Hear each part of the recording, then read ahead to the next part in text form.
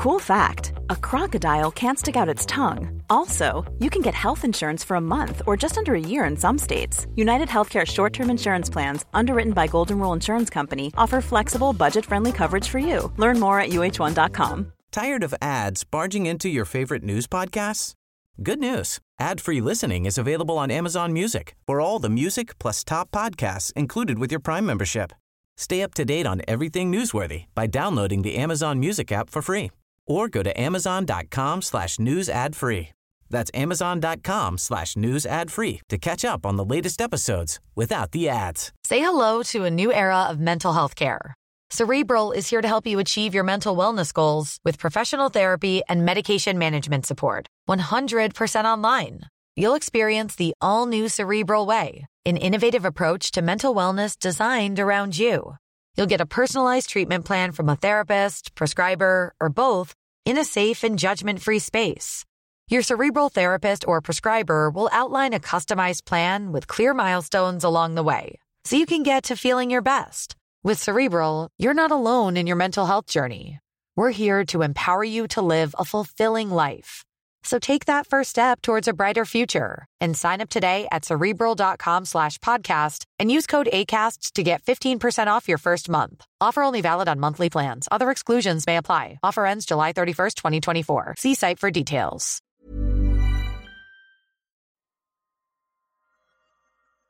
Welcome to the Market Maker podcast, hosted by me, Anthony Chung, where every Friday I talk to a member of the team about what happened in markets this week.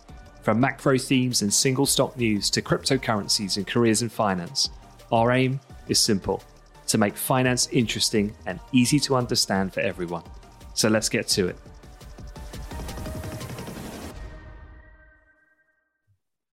Okay, hello and welcome to episode 59 of the Market Maker podcast. And I'm joined by Piers Curran, co-founder of Amplify. How's it going, Piers? It's going very well. Good morning. Yeah, we've got a whole ton of stuff to talk about, and I'll run through the kind of quick fire of the major headlines for the week. But just to start, it was the 2-year anniversary on Wednesday of March 23rd, 2020 is when we bottomed out in US equities. And if you remember on the day, I'm sure you do, Piers, this was when Powell came out and basically said to infinity and beyond, which was, we'll do QE unlimited, basically. And that was it. That marked the bottom.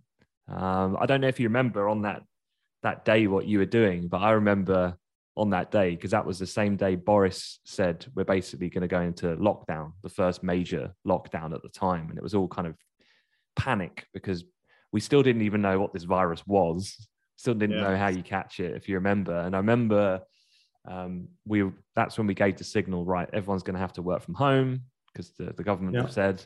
And I remember just grabbing one of the, on the desks, we have these mounts that have like multi-screens. So I just took the entire mount with 6 screens, 2 PCs, stood outside the office in the city and was trying to flag a cab down, which was impossible because there was like me and every other Joe in the city doing the same thing. So I remember I had to call my wife.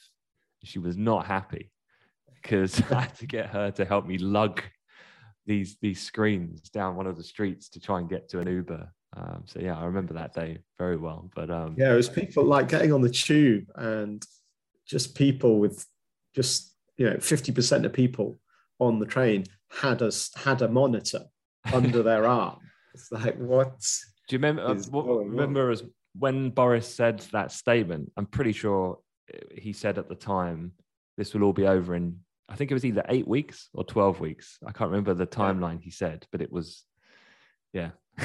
Well, at least Boris recognized that it was actually a thing. I mean, remember Trump back then was just like, what virus? What Chinese virus? I mean, it was quite shocking.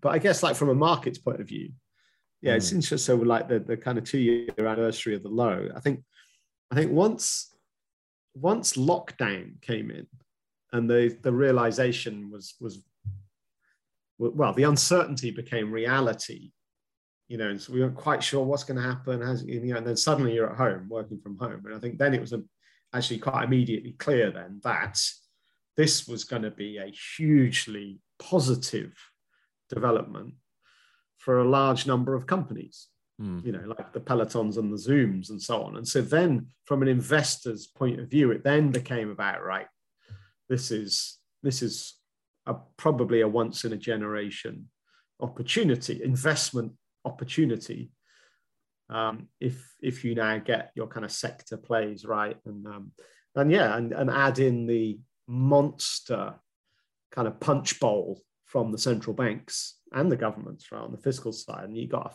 a recipe for, you know, huge upside, huge asset price appreciation, and there's nothing more so than in the, you know, those big US indices, and particularly like the Nasdaq, just quite extraordinary. The Nasdaq low to high.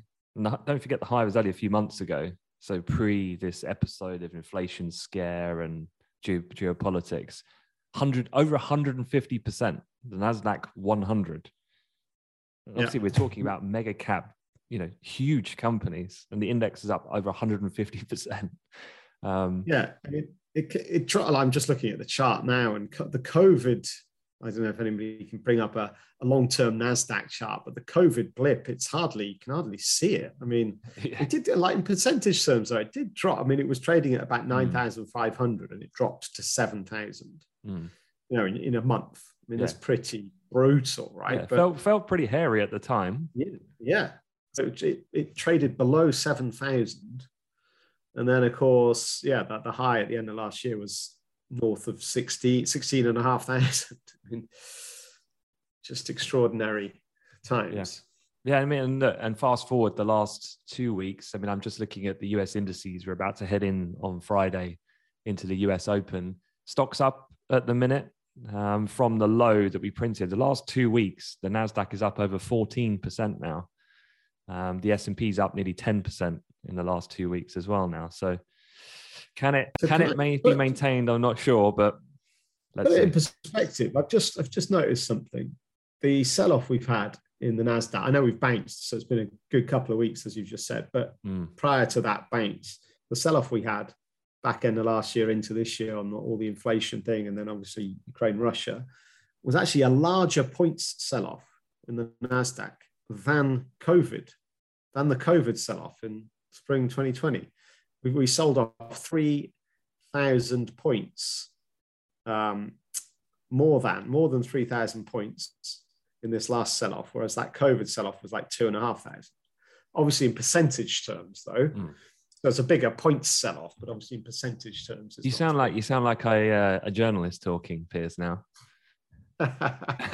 picking and choosing your optics for maximum impact. Absolutely.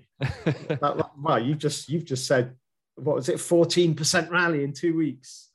But actually, we haven't rallied half of the sell-off yet.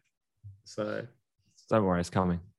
It is about optics, though. It's so interesting with markets. Your time frame. What time frame do you use? Right. You know, it's very, as you said, the journalist spinning it like a journalist. You can pretty much you can frame an argument whichever way you want, right? Depending on time frame, and do you use points or percentage or So you got to be careful. It's interesting when the market goes up, no one talks about it. In fact, when the market goes up enough, people start to talk negatively about it. And when the market goes down, people talk about it the most. So in fact, what should be optimism and markets going up, let's say we know it's not as simple as just based on pure economic performance, but it's funny the way of which media taps into that innate human psyche that we like to see things burn just generally. And it's more powerful, the response that they get through talking about the risk factor. I guess it's just built into our caveman instincts to be fearful of certain things that could impact our livelihood and our well-being. It's amazing that still rings true. But look, there's a spectrum of journalism in terms of its going from more neutral to more kind of left or right wing extremist. But no matter where they sit on the spectrum, a crisis sells paper. Well, I was going to say papers. Who reads the paper anymore? But you know what I mean, right? Crisis sells. And so it's like sensationalizing anything that's negative and spinning it into a crisis is the modus operandum. It's like, but I think it goes to disgusting levels, in my opinion. Like some of the US stuff, like a good example is the Ukraine-Russia conflict.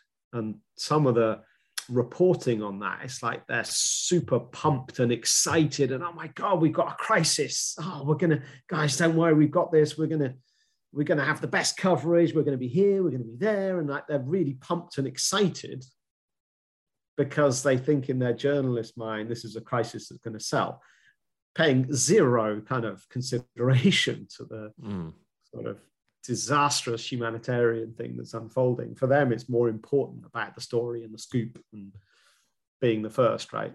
So there is a nasty end of that journalism spectrum. Yeah. Well, look, I mean, obviously, Russia-Ukraine is still ongoing. Actually, Ukraine has reoccupied control of towns and defensive positions just outside the east of the capital. But look, I'm going to park that for this episode because we've been talking about that a lot. I did think what was very interesting, though, before I give the highlights of the week and major headlines, was that the EU and Biden was talking about China yesterday. So funny how they tiptoe around China. It's like they're just so scared of the mismanaging of that relationship and the severe harm that could do to them.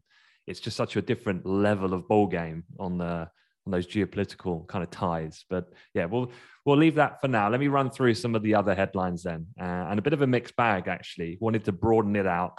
And Elon Musk, that guy. I mean, why? But he does it. I mean, he was dancing again. I mean, it's just tragic. But I mean, like you said, he generates clicks, and he certainly did.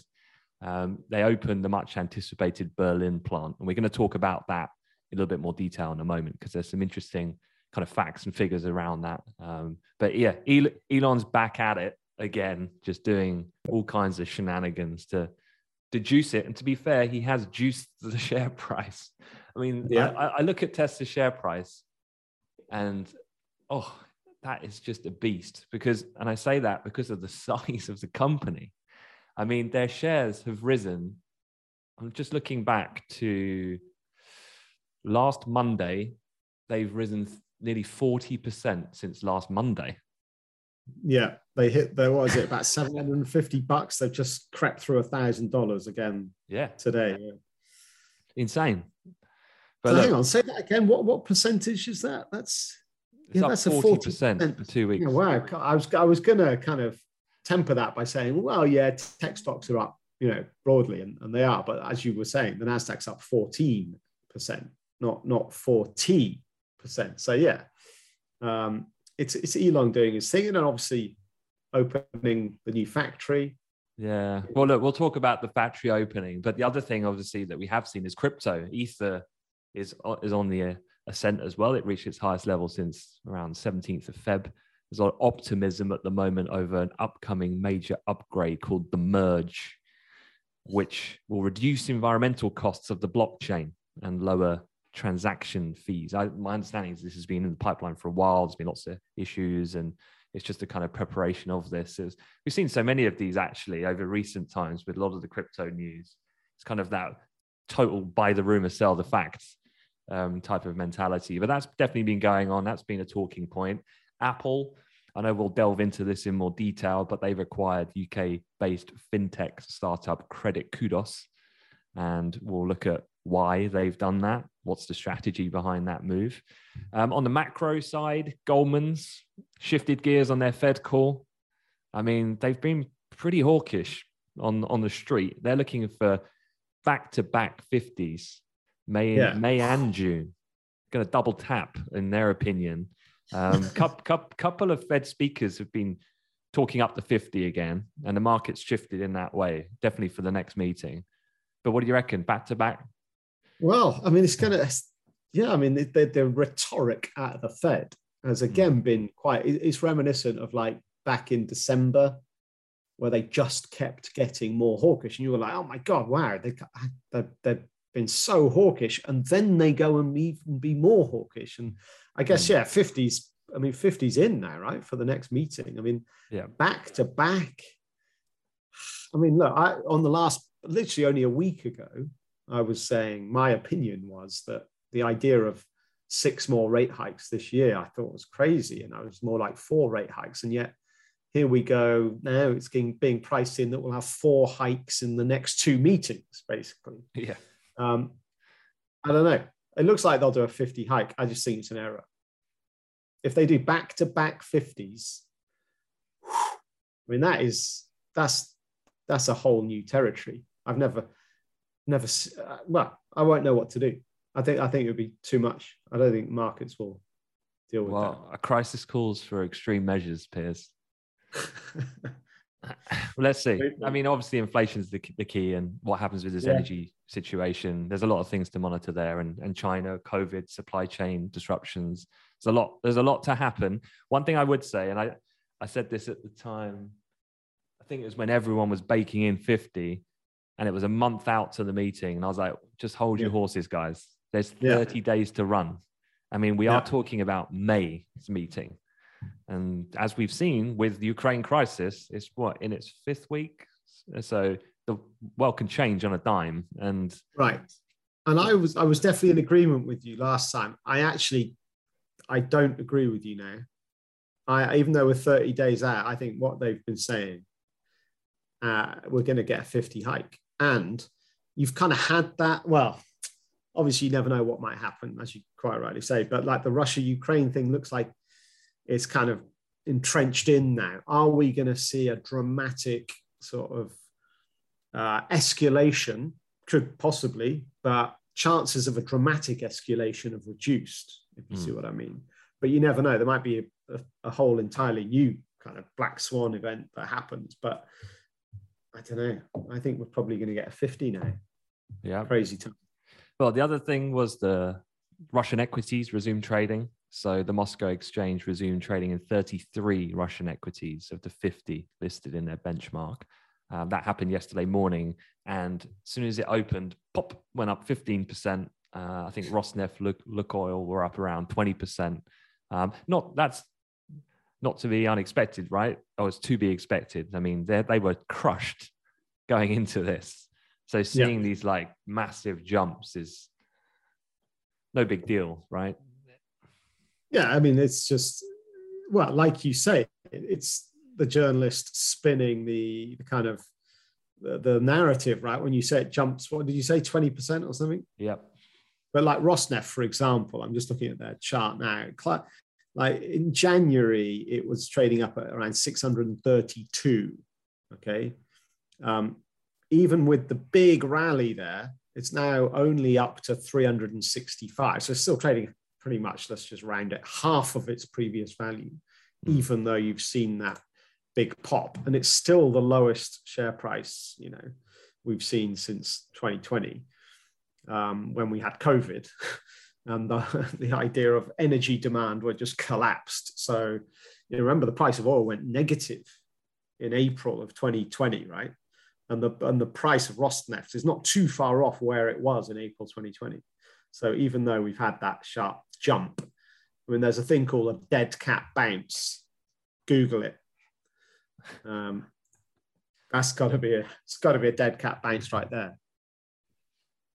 Okay, and then, sorry, my cat just walked past. Just as you said that, I kid you not. Dead cat bounce. If only I could show you. But the other news headlines, 2 more. EU has just made an announcement, the US and the EU, to supply basically gas, LNG, coming from the US to Europe. And obviously this is to lessen the heavy dependence, obviously, that Europe has on Russia. So the US will provide the EU with at least 15 billion additional cubic meters of LNG by the end of the year. And just as a reminder, 15 Russia... billion. Tell me, how much is that? Is that a lot? Yeah, it's a good question. I don't think it is. I mean, I don't have the factual do we know, like, in comparison. terms of daily consumption or whatever?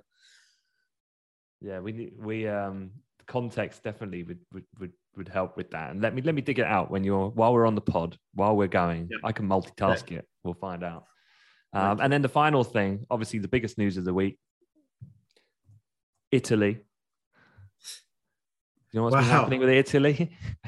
Well, I broke English hearts last July. Yeah, last summer. Yeah, but quite extraordinary. Yeah, well, failed to qualify for the World Cup for the second straight tournament, the European champions. And shock 1-0 defeat, North Macedonia. By the mighty North Macedonia. I mean, talk about collapsing. Talking about collapsing price of Rosneft. This is an even bigger fall from grace. It's just so weird sport, isn't it? Just what is that? Complacency? It's what's great about sport, I guess, right? It doesn't matter. It's David versus Goliath, but sometimes David wins. Yeah. Love it. Yeah. That's why people love sport. Yeah. All right. Well, look, let's delve into the first topic, which is Tesla. We briefly talked about Elon's publicity pushes, but it comes as he opened the new Berlin factory. And to a couple of statistics here, the actual factory in itself cost $5.5 billion to build. I mean, that's a lot. That's a lot of money. I mean, how many Teslas has he got to sell to kind of make that back? 5.5 million. How many zeros is that? Well, while we work that out, let me go through. So this might help. The company sees the Berlin factory producing up to 500,000 vehicles on an annual basis. Now, right. we'll get round to what he said in terms of my question when I heard that was, okay, that's cool, 500,000 vehicles. When are you going to hit production rate at 500,000 annually then? Yeah. That's not going to happen tomorrow. Well, there was a stat on that. Yeah, well, you're going to say it, I guess, right? Yeah. And so there's the stat on that was he said himself, he did like a trip to the construction site back end of last year when this was all going on. And he said the start of production is nice, but volume production is the hard part, he said himself. So he was kind of front running this a little bit, but obviously he's got excited on the actual factory launch day. He added back then in October that Tesla would target making 5,000 to 10,000 vehicles a week by the end of 2022. Yeah. So that's a very big range, by the way. And we're only 9 months away from the end of. What I want to know is how is that forecast?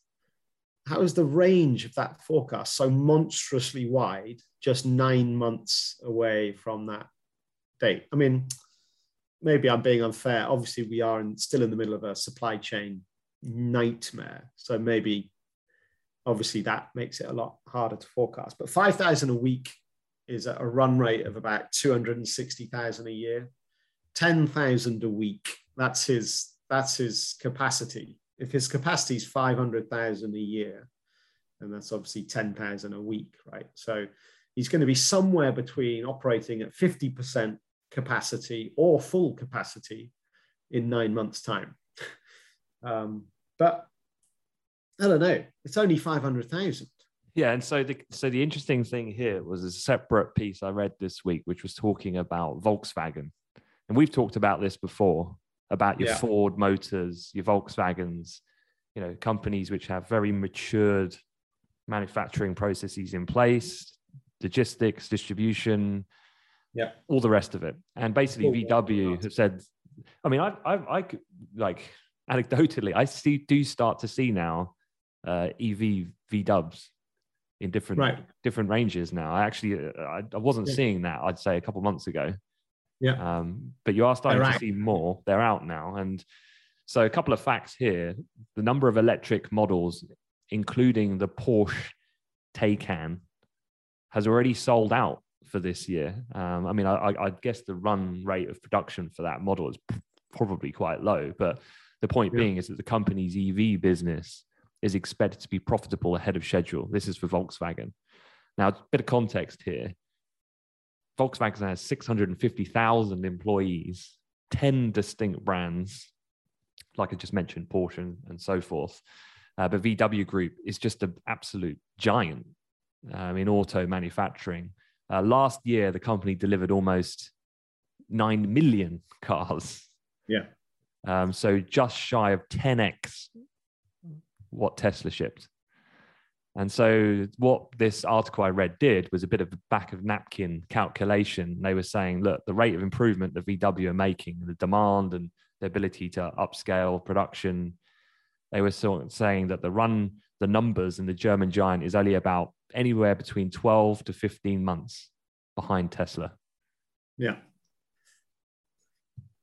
It's like the best analogy. Do you watch cycling?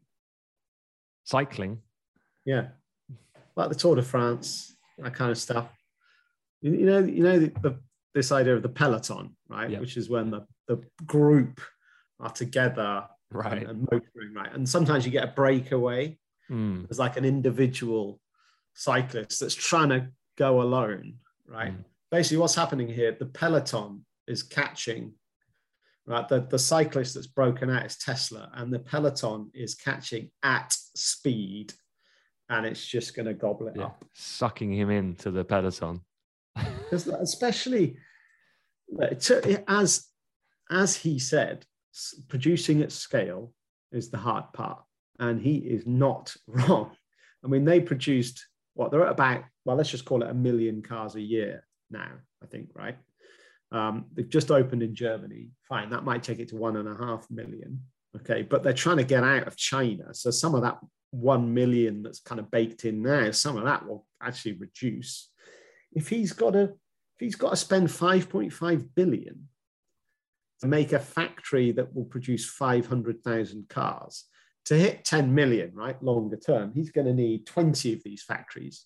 That's an investment of $110 billion just to build the production to, capacity to deliver at scale. And bear in mind that, fine, they might sell a car for whatever they cost, 70 grand, 100 grand, whatever model. All right, they're going to produce cheaper ones as well. But bear in mind the cost that goes into production.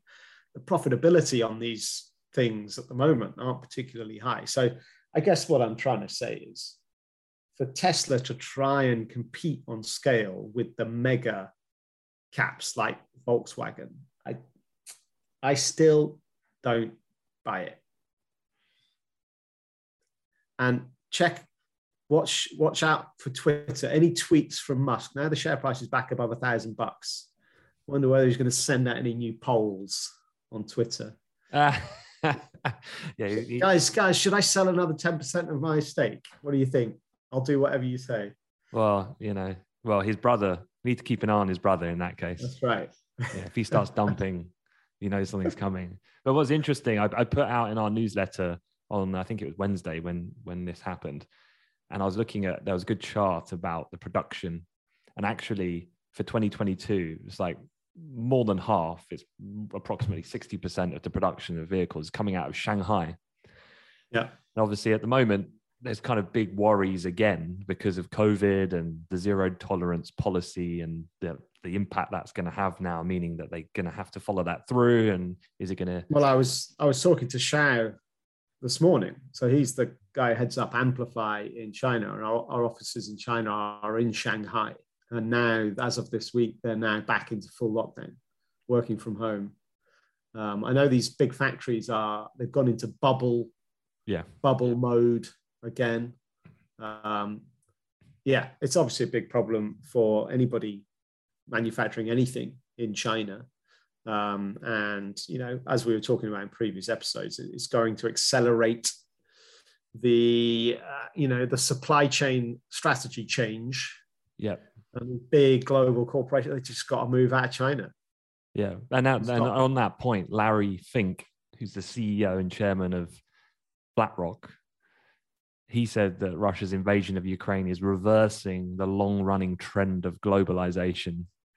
Right. And I know that's something you've talked about many times before. This end of globalization. Yeah. So you've got Russia now. You've had China already. Yeah, it's peaked. It peaked. I don't know. Well, yeah, I guess Trump and China, the trade war, was probably triggered the beginning of the decline. I think so. Really, globalization peaked pre-Trump, I would say, and now it's on a slide. And that trend of reversing globalization, that's a big ship, right? To turn that thing around, almost impossible. This is all very, very reminiscent of that big cycle analogy of Ray Dalio. This is just a slow, gradual shifting of powers. You go back, you reverse then this open trade and global sense back to nationalistic. But right, he's right on the difficulty is with Ray Dalio. He's right.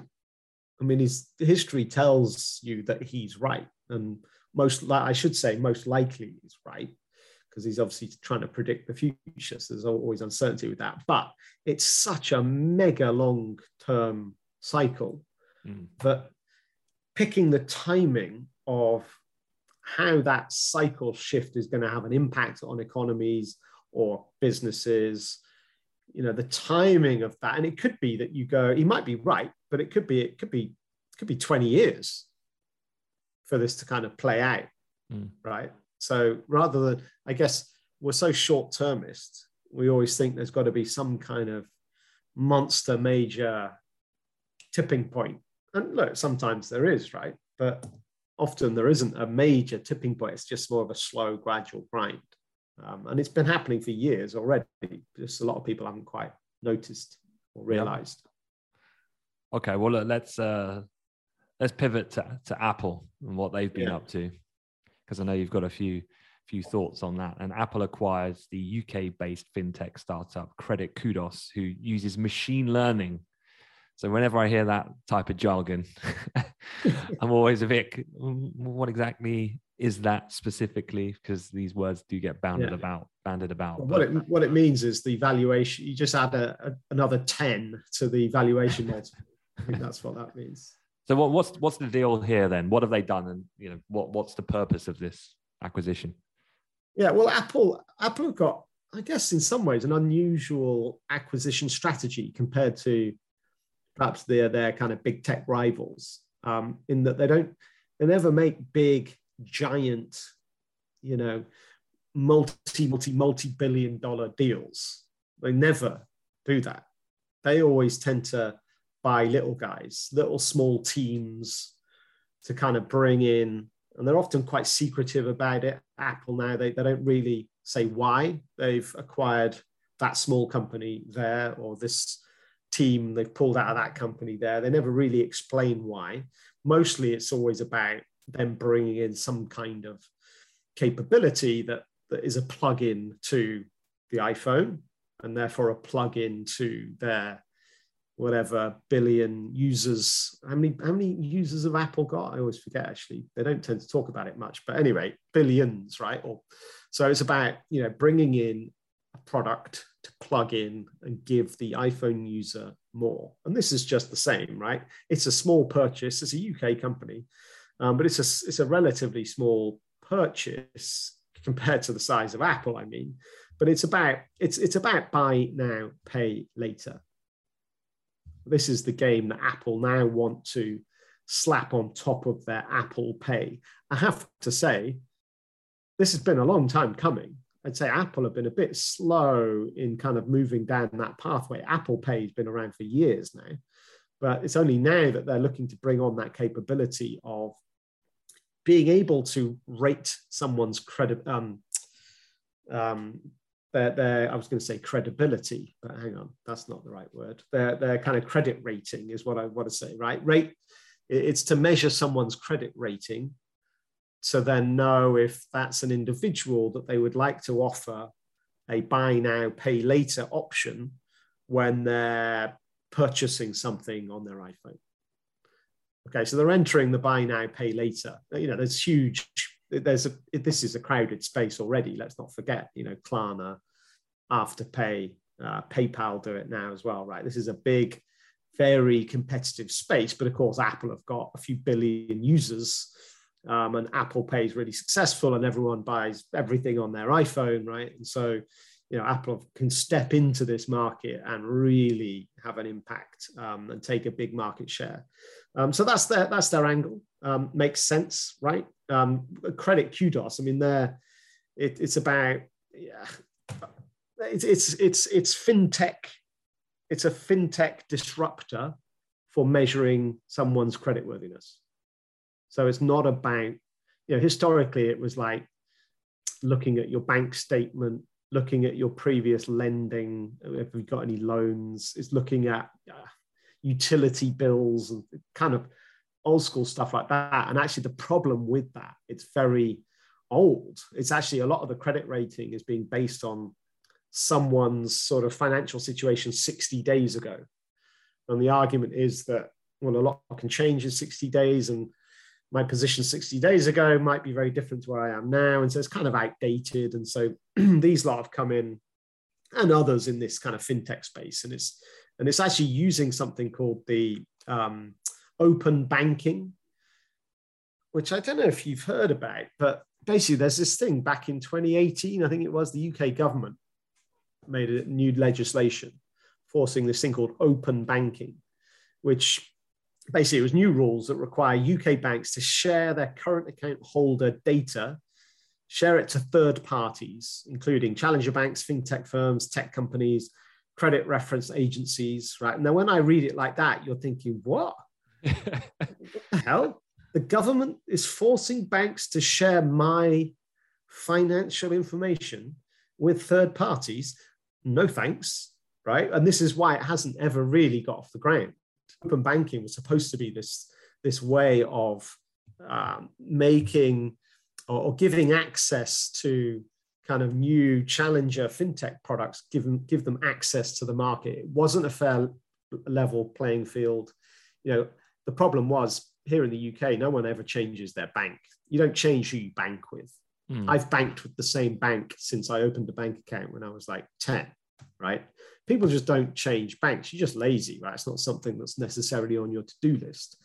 So the regulator considered that to be unfair, that these banks had a monopoly on because if you want a loan, right, well, hang on, my bank, can I get an overdraft on my bank account? Yep, okay, great, that's my loan, right? So these banks had an unfair kind of market share. So this open banking thing was supposed to be, right, let's really disrupt this and let's give the data out, and then other products and services can come in and offer you, you know, better terms on an overdraft type facility, right, than your bank does. So this was the whole idea. But of course, it's never really taken off yet, at least, because, well, it's just about data, isn't it? And people aren't comfortable sharing data, and especially your financial data, right? There's different types of data, and this is kind of right up there as perhaps one of the more uncomfortable kind of data sets that you want to be kind of flying around out there in the ether to who knows who, right? So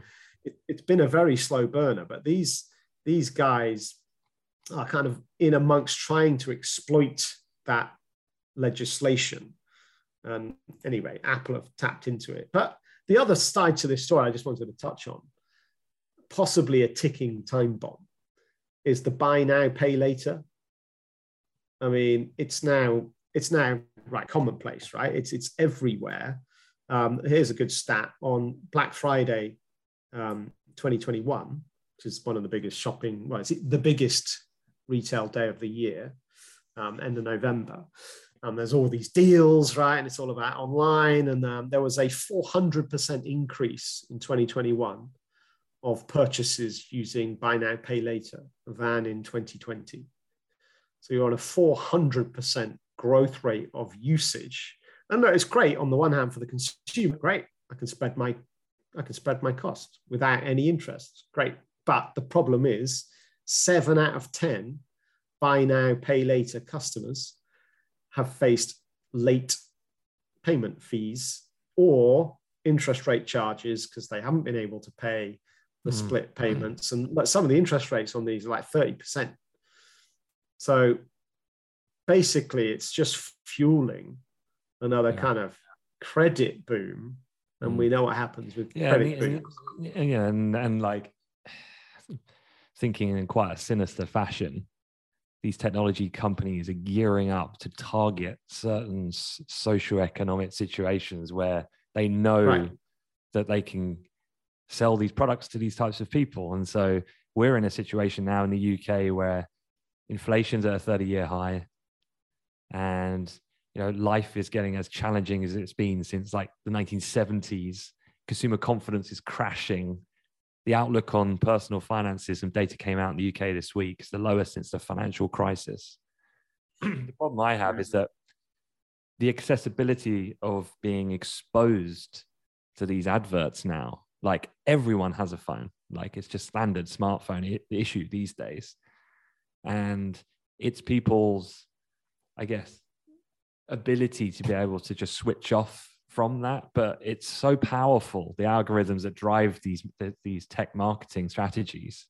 It's almost so passive and subconscious.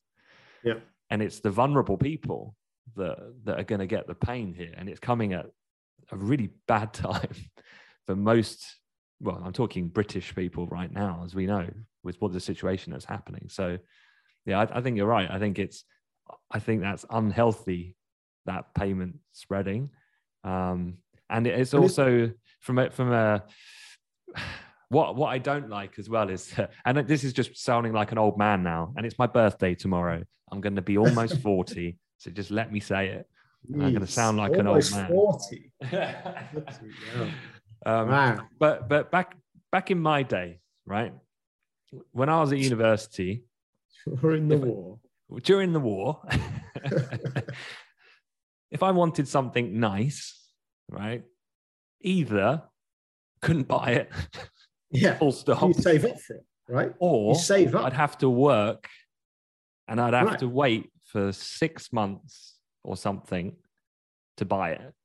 Like a pair of Nike Max were 100. They're 150 now. They were 100 back during the war.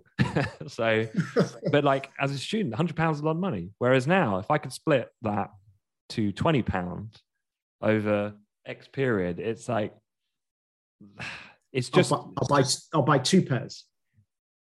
Yeah, it's just the management then of the psychology of how you manage your personal finances starts to become slightly warped, I think. And then but you also get, look, it's about discipline, isn't it?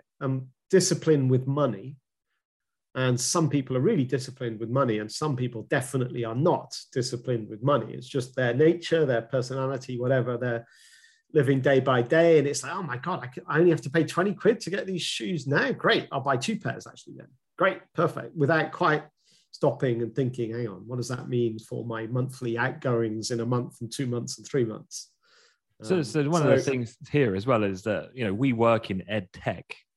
But when was the last time your daughter said to you, I had this really great lesson today at school where they taught me about personal finances? And like, where do they teach that? Like, where do we educate young people? So we're throwing these options at them. We're upscaling technology because corporations want growth and want to make more money. And yet our education is the same as it has been for like 100 years. Yeah. It just makes no sense. It's never been easier to get into financial trouble. Yeah. And a lot of people will. And I guess there's a bit of a negative feedback with that buy now, pay later thing. If you do start missing payments, well, then that kind of snaps back and has a negative impact on your credit rating. Right. So then your ability to access credit next time goes down, and then you're left with these huge interest rate payments, and it can get out of control very quickly. So what a weird scenario. Like back in your youth, actually only buying something that you could afford. That's a very strange concept. I did see on Selfridges, you can hire designer clothes by the hour. You're serious? Only appears. Just Just get me the Right. get a good camera, get a good angle, and then we're done. Yeah, but there's businesses making opportunities out of this, so credit to them. But Yeah. look, you mentioned data, and I wanted to mention something else on the data front that I thought was very interesting this week, and that was Snap. Snap have acquired NextMind, and you've probably never heard of NextMind. They're a Paris-based neurotech company. So just to give this a bit of context, before joining Snap, NextMind developed, and this is an important differential from Tesla and some of the sub-companies that they have, and Neuralink and so forth, because NextMind have developed a non-invasive brain-computer interface. It's called a BCI. And it's in order to enable users hand-free interaction using electronic devices, so your computer, and namely your augmented virtual reality wearables. And obviously Snap are in that space. I think they're already on their 3rd or 4th generation goggles that they have. The technology basically monitors neural activity. So understanding your intent when interacting with a computer interface, allowing you to kind of operate stuff by simply just focusing on it. But you caught a really great line, right, from the CEO of Snap on the press release. What was it he said? Well, yeah, on his press release, the line was, whilst announcing this acquisition, he added and stressed that it was like, don't worry though, guys, it does not read thoughts or send any signals towards the brain. He had to very specifically clear that up at the acquisition launch, which in my mind is like, well, hang on. Straight away, my alarm bells are going so off. look, I don't know the science here, but they've explicitly said the technology monitors neural activity. Surely a thought is a neural activity, and it has a code. And what they've said is basically that this technology of looking at brain activity patterns in a neural sense is not new, but they've figured out a way to decode these brain signals into software commands. Yeah. That sounds to me like it's reading my thoughts. Because how else would it work, right? Because so one simple example of how this will work is you look at the screen and you press a button on the screen. So rather than clicking on it, you actually don't, you just think, I want to click that button, and then it clicks, right? So obviously that's reading your mind, no? Yeah. I mean, I can't actually tell the difference here, but the thing to loop this back, can you imagine how rich that pool of data is? You basically know what everyone's thinking. Like, now that is data. Like, and that scares me to a whole nother level of. Well, I actually think this is an acquisition. It's not for today. Yeah. This is like, it's too early stage. The world is not ready for this. The world is definitely not ready for the idea of me putting on some glasses and a big tech firm reading my thoughts. We're not ready for that. Now, who's to say we're not going to be ready for that in 10 years' time? We probably will, right? The way things are, the direction of travel. It's just today, it's so early concept. So it might be one of those acquisitions for the future. But yeah, I'm very wary about this. Okay, I'll cancel that early Christmas present I was going to get you there. We did buy some Snap goggles. We did actually. We bought the first as a company. We have we'd have all our summer trainee analysts with us. This was many years ago when they first came out, and we thought, wouldn't it be quite funny to just have, because we used to have social events and stuff like that we just pass it around, and we just film it in like first person. And to be fair, it was funny on the day we got it, and then it just sat in its box for the following 4 or 5 years. Literally been in the drawer. Yeah. Yeah. But look, we'll see. All right. Well, look, to finish, I think I already touched there a little bit about the UK. And yeah, this morning I saw on Twitter, Sainsbury's was trending. And whenever you see stuff like that, you're like, what? Sainsbury's is trending. So given I spend a bit of time on Twitter, I clicked on it and it's just flooded with pictures of our UK Chancellor, Rishi Sunak. And I don't know if you've seen it, but he was filling what was, I guess, supposed to be his Kia Rio, which is not the top of the range vehicle. And that the media is obviously very quick to jump on the fact that he's obviously married into a billionairess. And he's there filling up his 15K car at Sainsbury's, and he went to pay for it. And he went to scan his credit card on the barcode reader. And it was, it was pretty funny. But actually the car ended up, he borrowed it from a Sainsbury's worker just for the photo op. But yeah, I mean, the reason why this has happened, it always happens. It's almost like a routine thing after a budget. And this week we had the spring statement from the Chancellor. The same thing happened to Osborne. I don't know if you remember.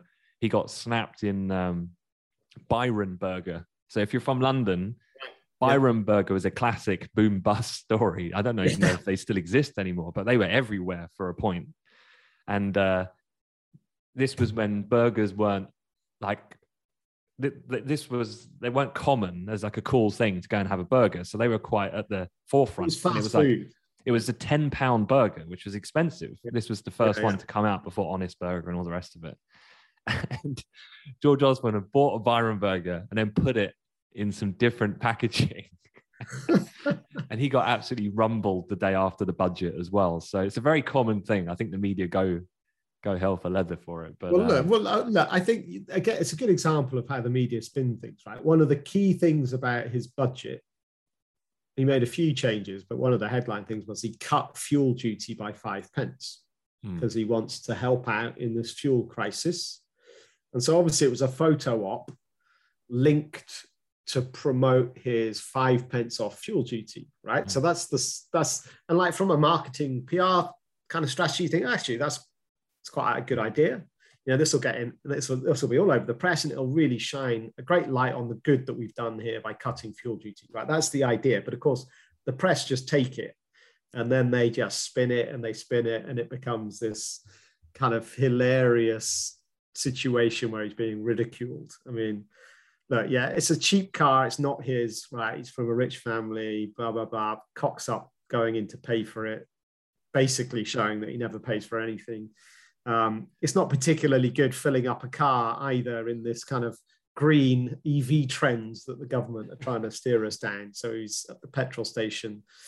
Yeah, so there's a few things. I could see the idea from his strategist, but yeah, it's just too good material for the journalist not to just jump all over it. And I was just had a quick look now. What car does he actually have? I couldn't find it, but he strikes me as like an Aston Martin kind of guy. But let's see. All right. Well, look, on that note, thanks, Piers. We'll wrap it up there for this episode. As ever, I'll drop a couple of links into the show notes to subscribe to our daily newsletter. Had some really great feedback from a couple of people because I send it out myself at the end of every European Trading Day. And just to say, it is me that sends it. I've had some people reply saying, can you tell Anthony that, I really appreciate this? And I was like, no, it is me who writes it. We're not quite that big yet where I deploy my marketing minions to like write stuff for me. I'm not that important yet. So yeah, feel free as well if you do engage with the daily newsletter, if you ever have any questions for me specifically, just shoot a reply. Like, absolutely happy to help. And I'll anyone who's not subscribed, I'll drop the link in the show. But Piers, have a great weekend, and I'll catch you next week. Yep, have a good one. Happy birthday. 40 already. No, not yet. All right, cheers, guys. See you later.